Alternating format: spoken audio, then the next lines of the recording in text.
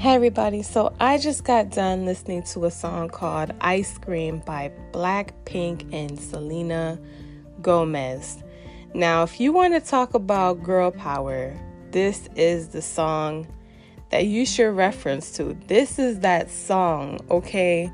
When Lisa said, play the part like Moses, keep it fresh like roses, I was like, hands down. Oh no, she didn't. This is my jam.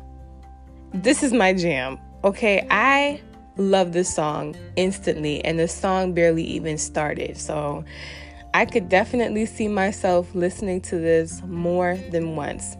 I had no idea that Blackpink's English was so good. It really took me by surprise. And the fact that Selena Gomez was featured in this song, Blackpink, they are truly artists because you can tell they put thought into everything that they put out.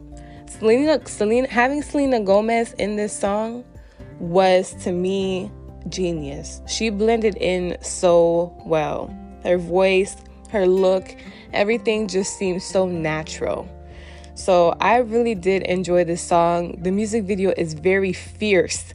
These girls are giving us all they got here. They're serving us the looks, they're serving us the outfits, and the beat of the song is like some kind of firefighter